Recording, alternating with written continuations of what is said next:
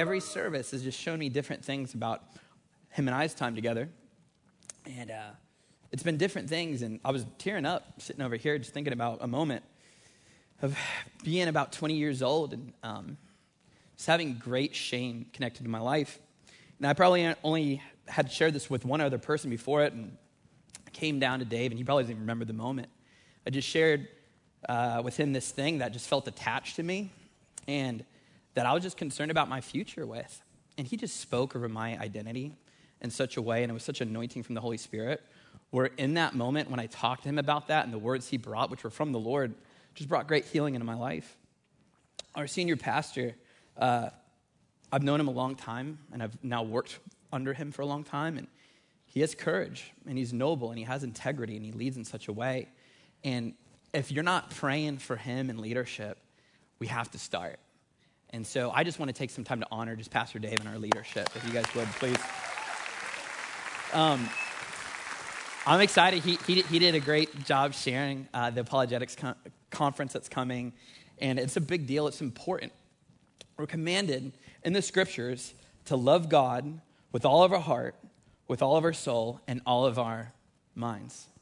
And it's through the study of apologetics that we obey that command. We're told in the scriptures to be able to defend the faith, to stand firm in what we believe.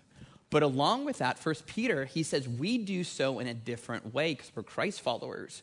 We do so, this is what makes us separate from the world, we do so with gentleness and respect. So we want to be confident. We want to be able to articulate what we believe and why we believe it. Because how can people know the truth unless someone tells them? And so if you're a parent, you need to be equipped for this. If you're a young adult, you need to be equipped with this. And teenagers, certainly, we're going to be equipped with this. So it's going to be incredible. Sean's one of the best apologetic instructors in our country. He's from California. He's a Calvary guy as well, which is cool. And John Mark McMillan is an incredible worship leader. He wrote songs like How He Loves Us. He wrote King of My Heart. So tickets go on sale for that tomorrow. Please buy one so I don't get fired. And come on out. And it's going to be just such a good weekend. We're going to be hanging out this morning in 2 Corinthians chapter 3.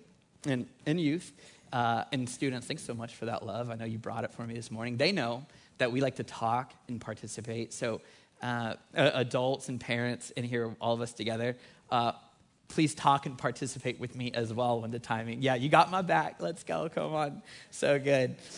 So I have a 3-year-old son named Spencer Jacks, and this boy is the pride and joy of my life. I treasure this little man.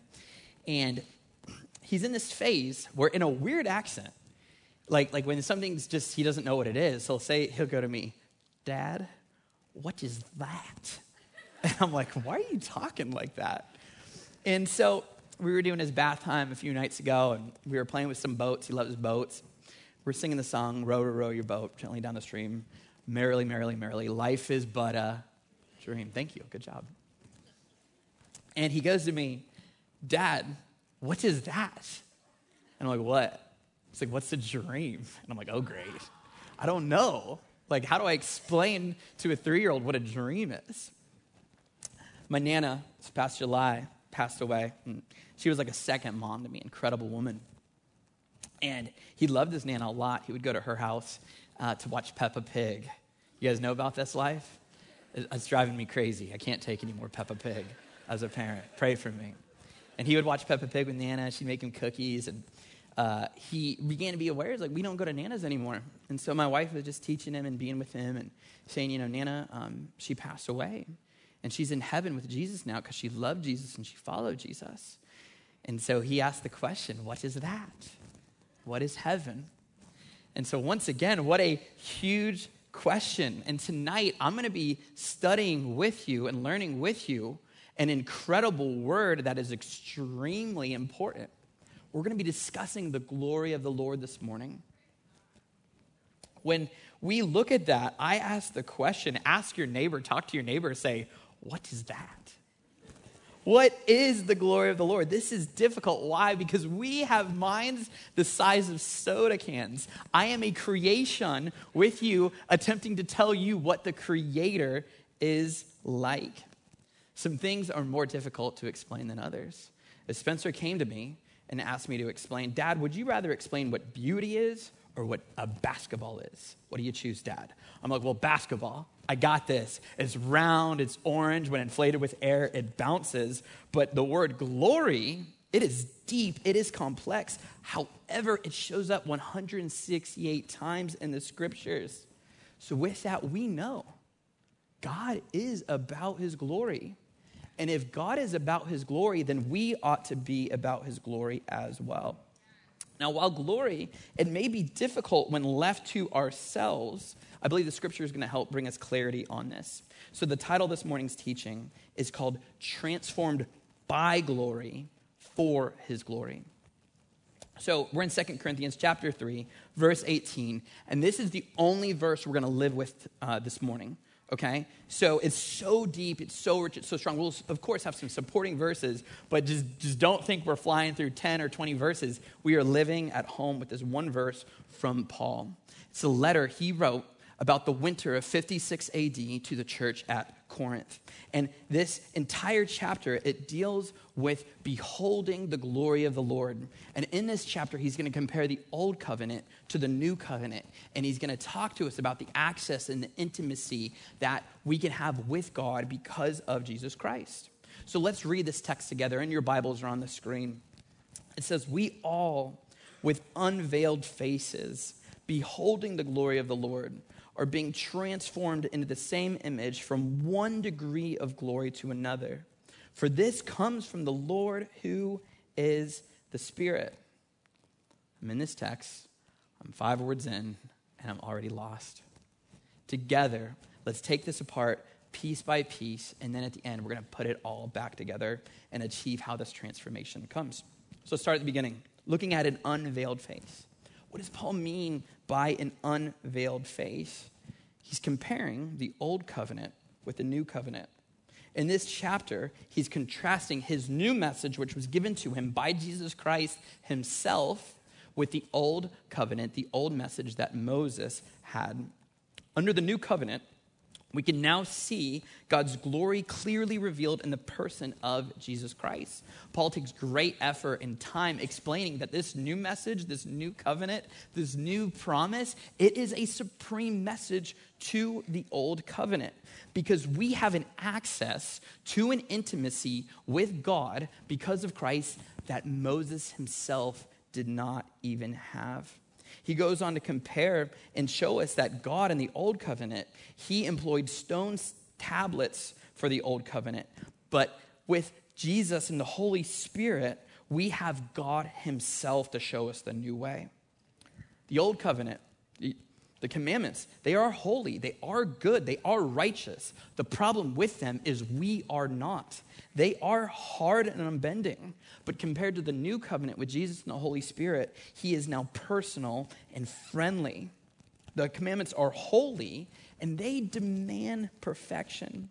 But the Holy Spirit, he does convict. I'm not saying he doesn't convict. He does cause us and call us to repent, to change, and to turn, but he shows us there's a better way. He says we can repent, we can turn. We don't have to be because Jesus was for us. The old covenant, it showed us how we are wrong and why we are wrong. We need it today, of course, but the new covenant, the promise of the Holy Spirit, it doesn't just show us how we can be made right. If you're in here and you don't feel right this morning, Jesus can restore you, desires to restore you. He died to renew you. He doesn't just want us to be right, but he can help us become the righteousness of God himself. We live in a world where people need to know that you're not going to be okay. We don't like we want them to be okay, but even better than that, you can be made new.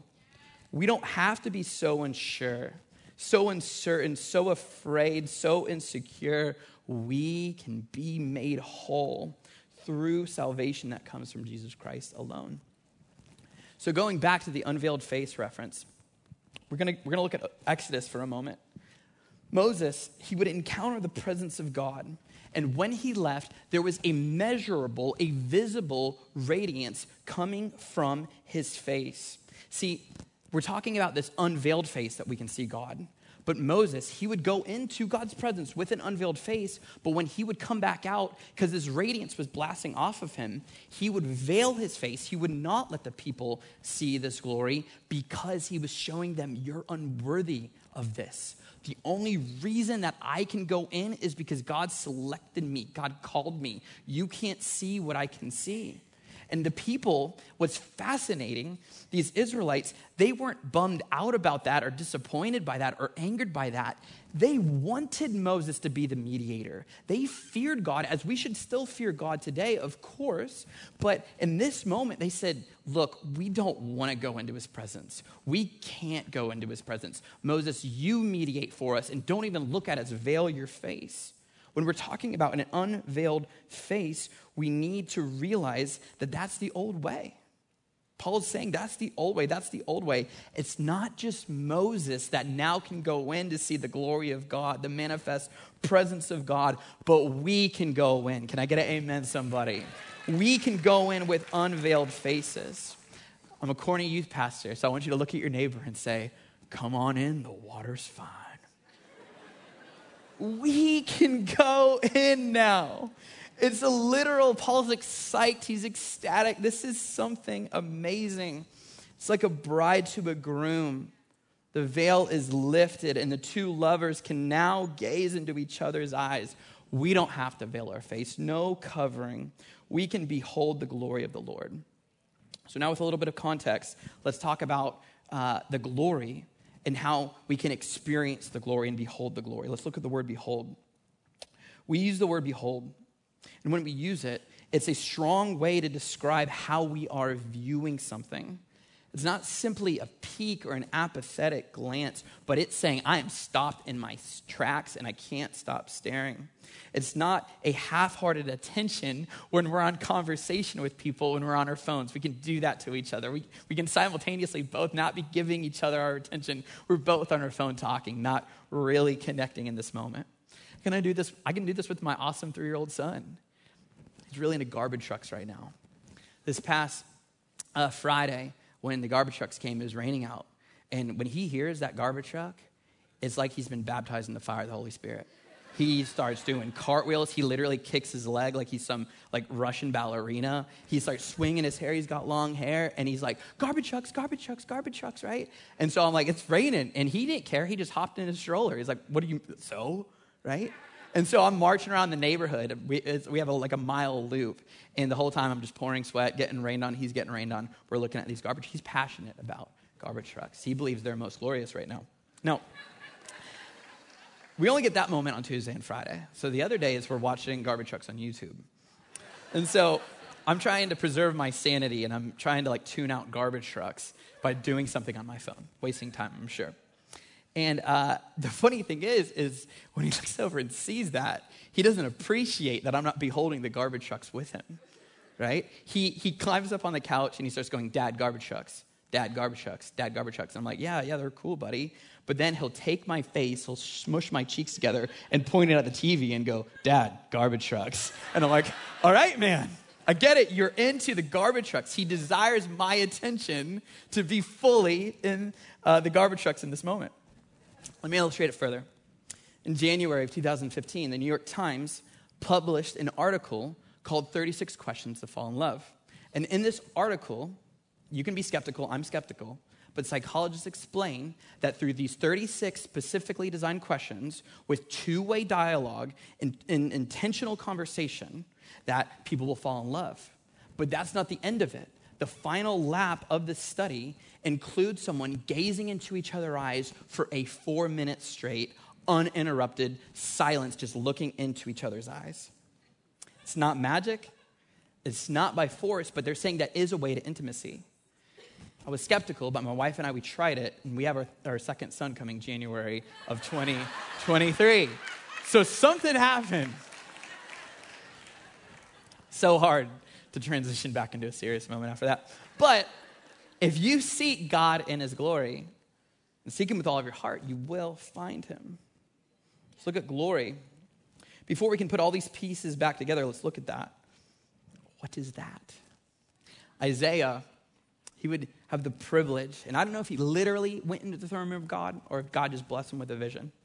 But he's praying, he's seeking the Lord, and he gets to witness the throne room of God himself. And while he's in there, he sees some things. He sees God, he sees some angelic beings and angels, and then he sees himself. He sees God in his glory, and he sees these beings worshiping God, and they are proclaiming this truth. You can read with me on the screen. They're singing, and to this day, in November, at this time in history, this is still happening today. They're singing and proclaiming, "Holy, holy, holy is the Lord God Almighty. The whole earth is full of his glory." See, God is so holy. He's so great. He's so powerful. He's so wonderful. I believe that we know that he is in a league all on his own, and that holiness is now being witnessed by Isaiah. He's seeing God. He's seeing how eternally magnificent that he is. And that holiness, it's explaining, is being now blasted out of that throne room into the earth. And it says the earth is full of his glory. That is glory. It's holiness and its eliteness being recognized and responded to. Paul, you won't have it with me on the screen, but if you'd like to look it up, you can. You might know it. It's Romans chapter 1, verse 20. He talks about the truth that creation, us, the world, everything, it all ought to point towards the glory of the Father. It says in Genesis chapter 1, verse 27, we're created in the image of God. He wants people to find him so desperately that he created 8 billion mirrors, you and I, to reflect his glory and point us towards him. Paul is saying in Romans, his glory is everywhere. His invisible qualities, they're there. But in his visible qualities, he is clearly seen.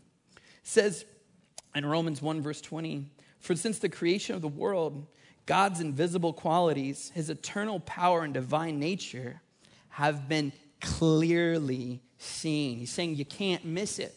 His glory is everywhere. Through waterfalls, through volcanoes, through tidal waves, through the beauty of childbirth, through every sunrise, we can see that the earth is full of his glory. It's been said like this, you can read me on the screen. Glory is God's holiness going public. If his holiness is the sun, then his glory is the light. So now let's put it all back together. We talked about unveiled faces. We talked about beholding, and we talked about glory. But he's saying with an unveiled face, we can behold the glory of the Lord and be transformed from one degree of glory to another. How do these things come together to create a magnificent revelation? And the original audience, the original hearers of this letter at Corinth, they would understand it like this. You can read with me on the screen. Paul is encouraging them to be contemplating the personal excellence of Christ. This is the practical application that Paul wants the people in Corinth to do, and he wants you and I to still practice today. He's saying, as you behold the glory of the Lord, the personal excellence of Christ, he's saying there's a reaction that's unmistakable and unstoppable. He says that beholding leads to transforming. We were created by God and for God. We were created for relationship, for love, for purpose and mission, to know God and make him known. But as you know him, as you behold him, you will become like him. Because beholding leads to transformation, and beholding leads you and I for us to become who we are, sons and daughters of God. But there is a choice. He has allowed beauty to belong to the eye of the beholder. In Hebrews, we learn that love must be sincere. And in order for love to be sincere, it must have a choice. Therefore, God, he allows beauty to belong to the eye of the holder. See, Paul, he's talking about beholding a glory that's so glorious, you do not stay the same. So when I look at this and I look at my life and I look at my track record, I say, God, why is this not happening? Where's the transformation? God, why has this not happened, or why is this not happening? Because I believe God is holy. I believe he's glorious. I believe he's worthy. I do know he's the treasure beyond all treasures. I know it and he knows it. But if we don't view him as such, there will be no transformation. Think about if we were to go to downtown Orlando and downtown Daytona, something I was taught by a teacher growing up is that if you stop and watch a performer that's performing for money, maybe a guitar case that says like tips welcome or something like that, if you stop and watch, like etiquette is you got to throw something in, okay? Now, I think that if our attitude, if we're subconsciously treating God our Father, the Holy of Holies, like some street performer, that we're just simply giving him an apathetic glance, just thinking he wants our tips or our spare change, no transformation will come. That's not beholding the glory. Beholding God's glory only comes when we find him most glorious. Those things don't exist apart from each other. We behold the glory when we find him most glorious. To illustrate, we live on the Space Coast, which basically means we put humans in rockets and we send them to space. It's so cool. We live in the best area. I'm a native here. I love it here. I like to travel, but I love where I live. See, the wild thing is, most of us don't care. People travel from all over to see SpaceX, to see NASA. We as locals, we get text notifications on our phone. We might get a text saying that there's going to be a controlled brush fire going on in MIMS. And then after that, we hear SpaceX is launching a Falcon 9 between this time to this time. And we're like, blah, blah, blah. We view it all as the same thing. When we're talking about a rocket being launched into space, I got the text yesterday. I was psyched. I was like, I'm washing dishes. I'm going to stop and go do it. But then I just forgot. Because you know what? Really, it wasn't that important to me, apparently. I didn't stop what I was doing. I got distracted. I was unfocused, and I missed it. See, you might be hearing that and being like, look, I'm not into that. It doesn't blow my mind like maybe it should. I know it's great. I know it's special. It's not for me, right? On November 16th, 2022, NASA launched the Artemis 1. Yeah, you guys are with me. Let's go. Come on. It's a 25-day mission. Total distance traveled, 1.3 million miles. When this thing re-enters on December 11th, we're looking at speeds of 24,000 miles an hour. It's Mach 32. It's the point. It's the point of this rocket that we spent all this money on, that we waited for. It's to build a long-term human presence at the moon for decades to come. Does anyone remember what time the launch was? It was 1 a.m, maybe 1:40. What was I doing? My buddies, they were psyched. They were like, we're staying up. Let's go watch this. This is history. And I was like, there is no chance I would ever wake up to watch that rocket. Right? And you might be like, me neither. Me neither. As cool as it is, as great as it is, I'm not into it. Well, let's help us understand. Jeff Bezos from Amazon is if you got the money, you can come on one of his rockets. $28 million, you're going to space. But I'll tell you what, it is nothing like Artemis. It is not the same thing. It's a copy. It's a ripoff. It's not the same, and it still will cost you $28 million. But let's say Jeff's like, you're a good person. I want you to experience this. I'm sponsoring. I'm paying your $28 million ticket. You're coming. You're gone. You're like, got nothing else going on that day. I guess I'll go in your rocket, Jeff, right? I don't know if you'd call him Jeff or not. Maybe Mr. Bezos. But in that rocket, you're sitting next to Jeff and the Star Trek guy, because I think he went on it too. And instead of being in the moment, enjoying and beholding the glory of, I am going to space right now. And let's say there was a hypothetical window where you could look out and watch yourself blast off out of the universe. You, instead of beholding the moment and being thrilled, you're on your phone, wasting time. Just like I am wasting my time or being distracted by another million things you could give your attention to. How can this be? It's because beauty belongs to the eyes of the beholder. There's the song we know, you are so beautiful to me. Is he beautiful to you? What's wild is he gives us a choice. See, we are transformed into the image of God when we start beholding his glory, not some weak passing glance or acknowledgement, but saying, you are my supreme treasure. John Piper, he explains it like this. He says, the beholding that Paul intends involves the miracle of a heart transformation that sees and savors the glory of Christ as the supreme treasure of life. To behold the Lord is glorious. as supremely beautiful and valuable. That is the essence of transformation. When we see him in his holiness as our supreme everything, when we say, God, you are my all in all, saying you are so beautiful to me, it is then that we are transformed. Let's look at this transformation in the book of Mark for a moment with Jesus. We read in Mark chapter 9, verse 2 on the screen. 6 days later, Jesus took Peter, James, and John and led them up to a high mountain to be alone. As the men watched, Jesus' appearance was transformed.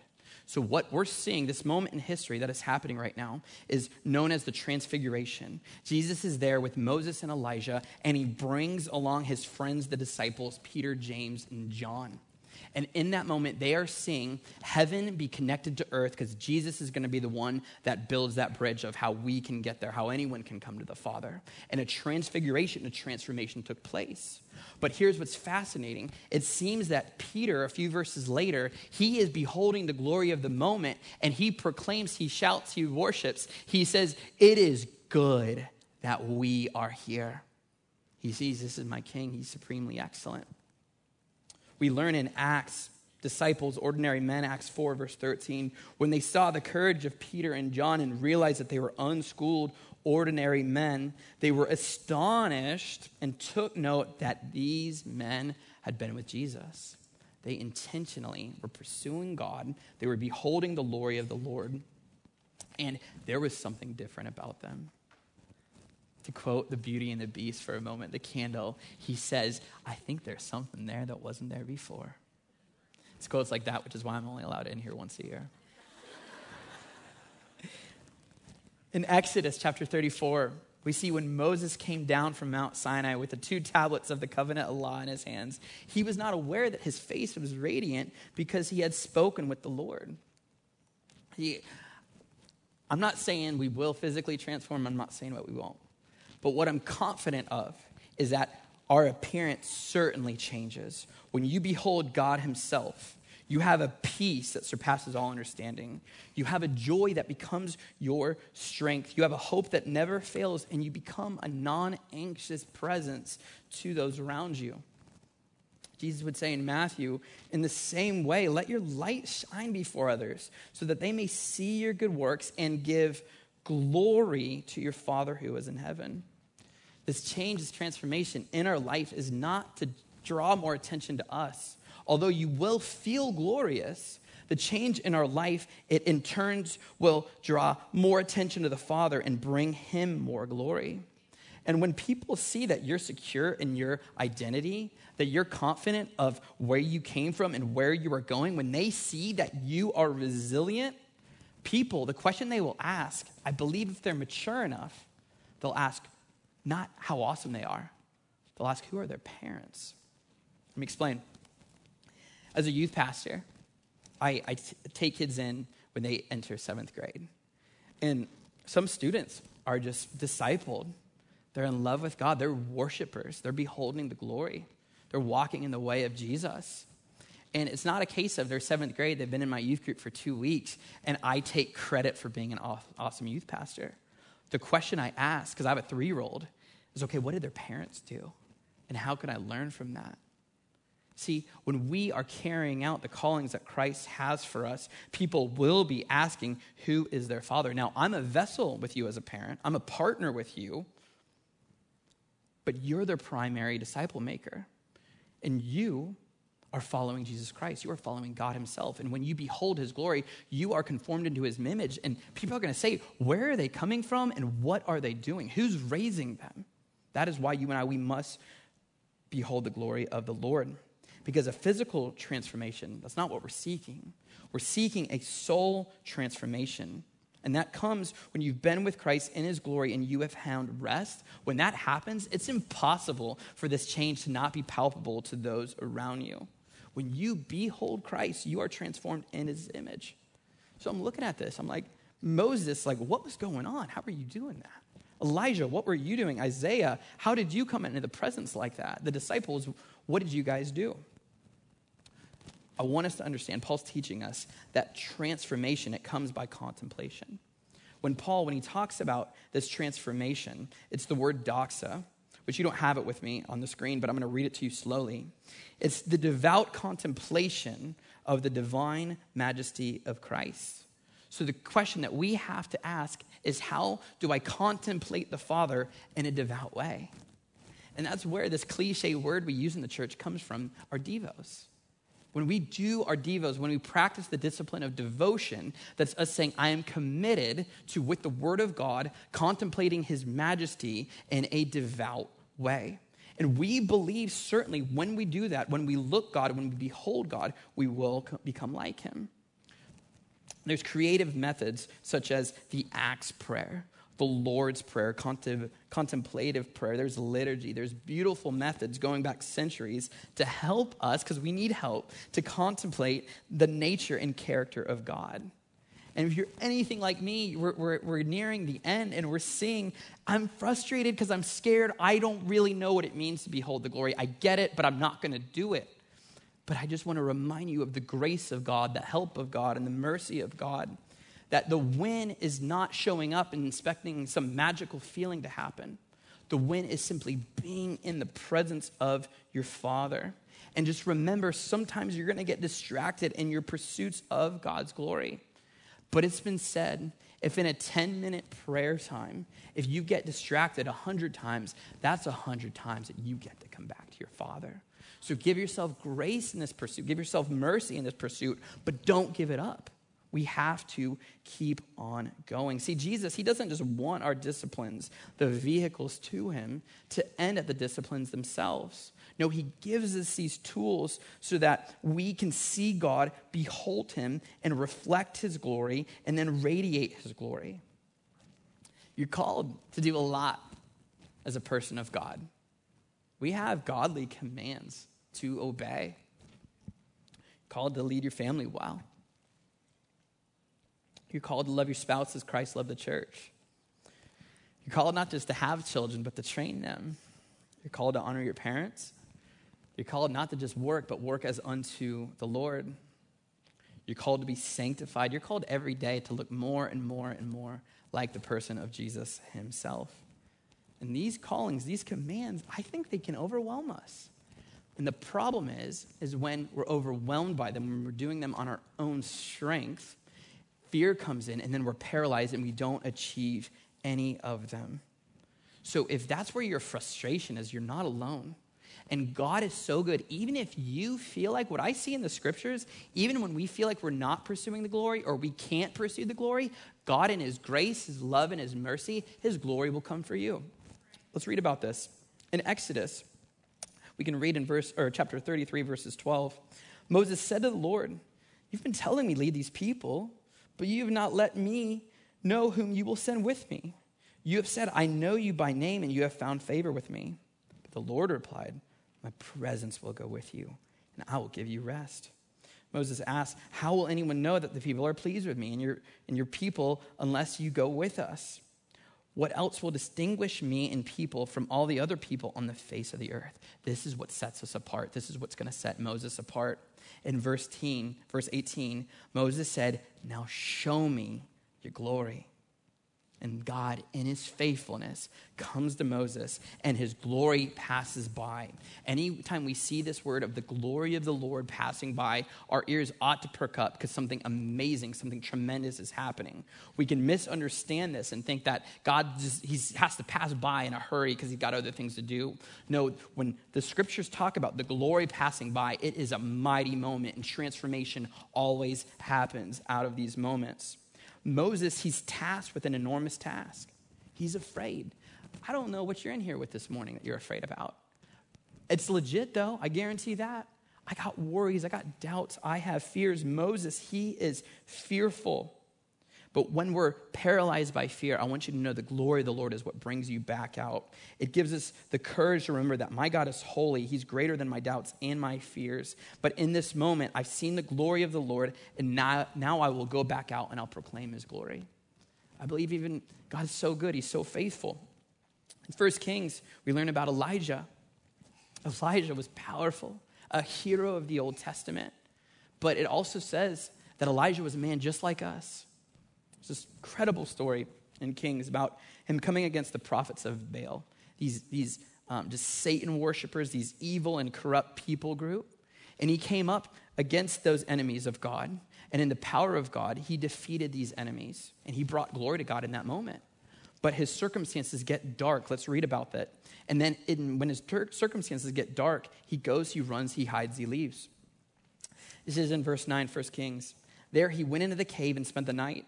And the word of the Lord came to him. What are you doing here, Elijah? Verse 11, the Lord said, go out and stand in the presence of the Lord. For the Lord, this is where our ears perk up, the Lord is about to pass by. Then a great and powerful wind tore the mountains apart and shattered the rocks before the Lord. But the Lord was not in the wind. After the wind, there was an earthquake, but the Lord was not in the earthquake. After the earthquake came a fire, but the Lord was not in the fire. And after the fire came a gentle whisper. When Elijah heard it, he pulled his cloak over his face and went out and stood at the mouth of the cave. Then a voice said to him, what are you doing here, Elijah? Elijah, he's just had a mountaintop experience, a win with the Lord. And I think that you and I, we have these checkpoints in our life. We have these awesome moments. But then we get in ruts again, and we ask if it was real or if it was true or if it meant anything. But if Elijah went through this, Elijah, then we're going to go it through. But God's faithful to bring us out again. See, God had a victory through Elijah. But he takes his eyes off God, and he starts to focus on his circumstances, just like we all can do. And what do the circumstances do? They leave him depressed, so he leaves. He says goodbye to his friends. He left his community, and he says, I'm out. I'm going to be not in solitude, which is good. I'm going to isolate myself, which is never good. So God in his love as our Father, in his faithfulness, comes after him, and his glory passes by. Yes, it was thunderous. Yes, it was loud. Yes, it was magnificent. And it was in glory, but the glory wasn't to scare Elijah. The glory reminded Elijah, God's bigger than my circumstances. He is faithful. And then in that great glory, he didn't approach him in such a way to fear him, but as a loving, gentle father saying, how'd you get here? It's time you come back out. It's time you remember who your dad is. And let's go back out and continue the mission of God. I am everything. Look at all this power I have. But you're my child. Come back out. We see in Mark and the disciples, Jesus went off to practice solitude and silence and communion with the Father. He went off to practice himself beholding the glory of the Lord. And the disciples, when they were alone, we read in Mark, it says that he saw the disciples straining at the oars because the wind was against them. Shortly before dawn, he went out to them walking on the lake. He was about to pass them by. Because they all saw him and were terrified, immediately he spoke to them and said, take courage, it is I, do not be afraid. When we see the glory of the Lord, this is why Paul wants us to behold it. When we see it, we know he is with us and we can get back on mission. I don't care how loud the circumstances are screaming at me. The glory of the Lord, when it passes by, I have the courage to continue. In all these instances, God knows he is glorious.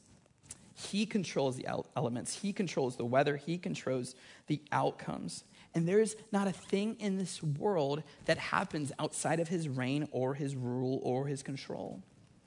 If you're a native, I've lived here my whole life, or maybe you were here for this time, but from August 13th to September 26th in 2004, we were slammed on this coast by 3 hurricanes. They were devastating. And we went to retreat from our home to another home in one of these hurricanes. But even in the home that we retreated to, it became much more dangerous than anyone expected. And I remember in the middle of the night, waking up in the room I was staying in on an air mattress. And my air mattress was practically floating in water. And the winds were so loud, it felt like the roof was going to be torn off. And what do I learn in these moments? What does the weather teach us? We're weak. We're small, and we're fragile, and we don't have much power. But God in his glory, he wants us to know who we worship. And when we behold his glory, we remember he controls all of it. And there is no circumstance in my life that is missed or lost by God, even in suffering and even in calamity. My parents, you guys can celebrate God for that, yeah. Even in suffering and calamity. My parents, my dad built that house himself. had to be torn down. And it wasn't okay. We didn't have hurricane insurance. We lost that home. It was a dark season for our family. But God, because he's my Father, he promises me in the Word of God that he has the power, he has the sovereignty, he has the glory to work all things together for his good and his glory. Somehow, some way, the Father does not need us, but he wants us. He wants me and he wants you. We can't add to his glory, but he does invite us to share in his glory, and he tells you and I to tell other people and share with other people his glory. So I'm going to invite the band out at this time as we read Colossians together. It says in Colossians chapter 1, verse 16, "For by him all things were created, in heaven and on earth, visible and invisible, whether thrones or dominions or rulers or authorities. All things were created through him and for him." God is about his glory, and he wants us to be about his glory. So we must and we can, we have the privilege and the honor to behold his glory. And it's not going to draw attention to ourselves. We will feel glorious, but we will point back to our Father through the way that we live. And we do this through the practices of prayer, the word, being in his creation. And just like we're about to do right now, we behold his glory through worship. So I invite you to stand on your feet at this time. When we seek God in his glory, it requires a great attention, an intentional seeking of him. It's not going to come if we're apathetic. It's not going to come if we're half-hearted. He says, if you seek me, you will find me when you seek me with all of your heart. So right now, I'm just encouraging us to seek God with all of our heart right now. And you don't have to do this. Me and my students, we do this all the time. You don't have to. But I challenge you, I encourage you, I want you to just simply, all of us together right now, just raise your hands up to the heavens right now. This is how we worship. This is a way that we behold. It's not some physical act that I don't have control over. I can put my hands down right now. Beauty belongs to the eye of the beholder. But this is me simply saying, you're glorious. You are worthy. You are holy. You are in a league all on your own. And I see it, and I'm blasting it out with this physical action of surrendering to you, Father God. Isaiah, we just read about in the temple, it says that he saw God and he saw himself. And then he saw what he was supposed to do. And you know what he did? You know what he did? What we're doing right now. He said, here I am. Send me. When we behold the glory, we go from being afraid of God to a child of God, and we become like him, and we're surrendering just like this. And I was telling everyone at the last service, because we're doing this at the beginning of the song. Your arm might get tired, and that's okay. Put one arm down, do one of these puppies, right? Then maybe one of these. If you guys ever see me like this, I had both arms up, but it's because my right arm's tired. But we're going to worship. We're going to surrender in this time because God is good. He's worthy. And we see that, and we're responding to it, and this is glory.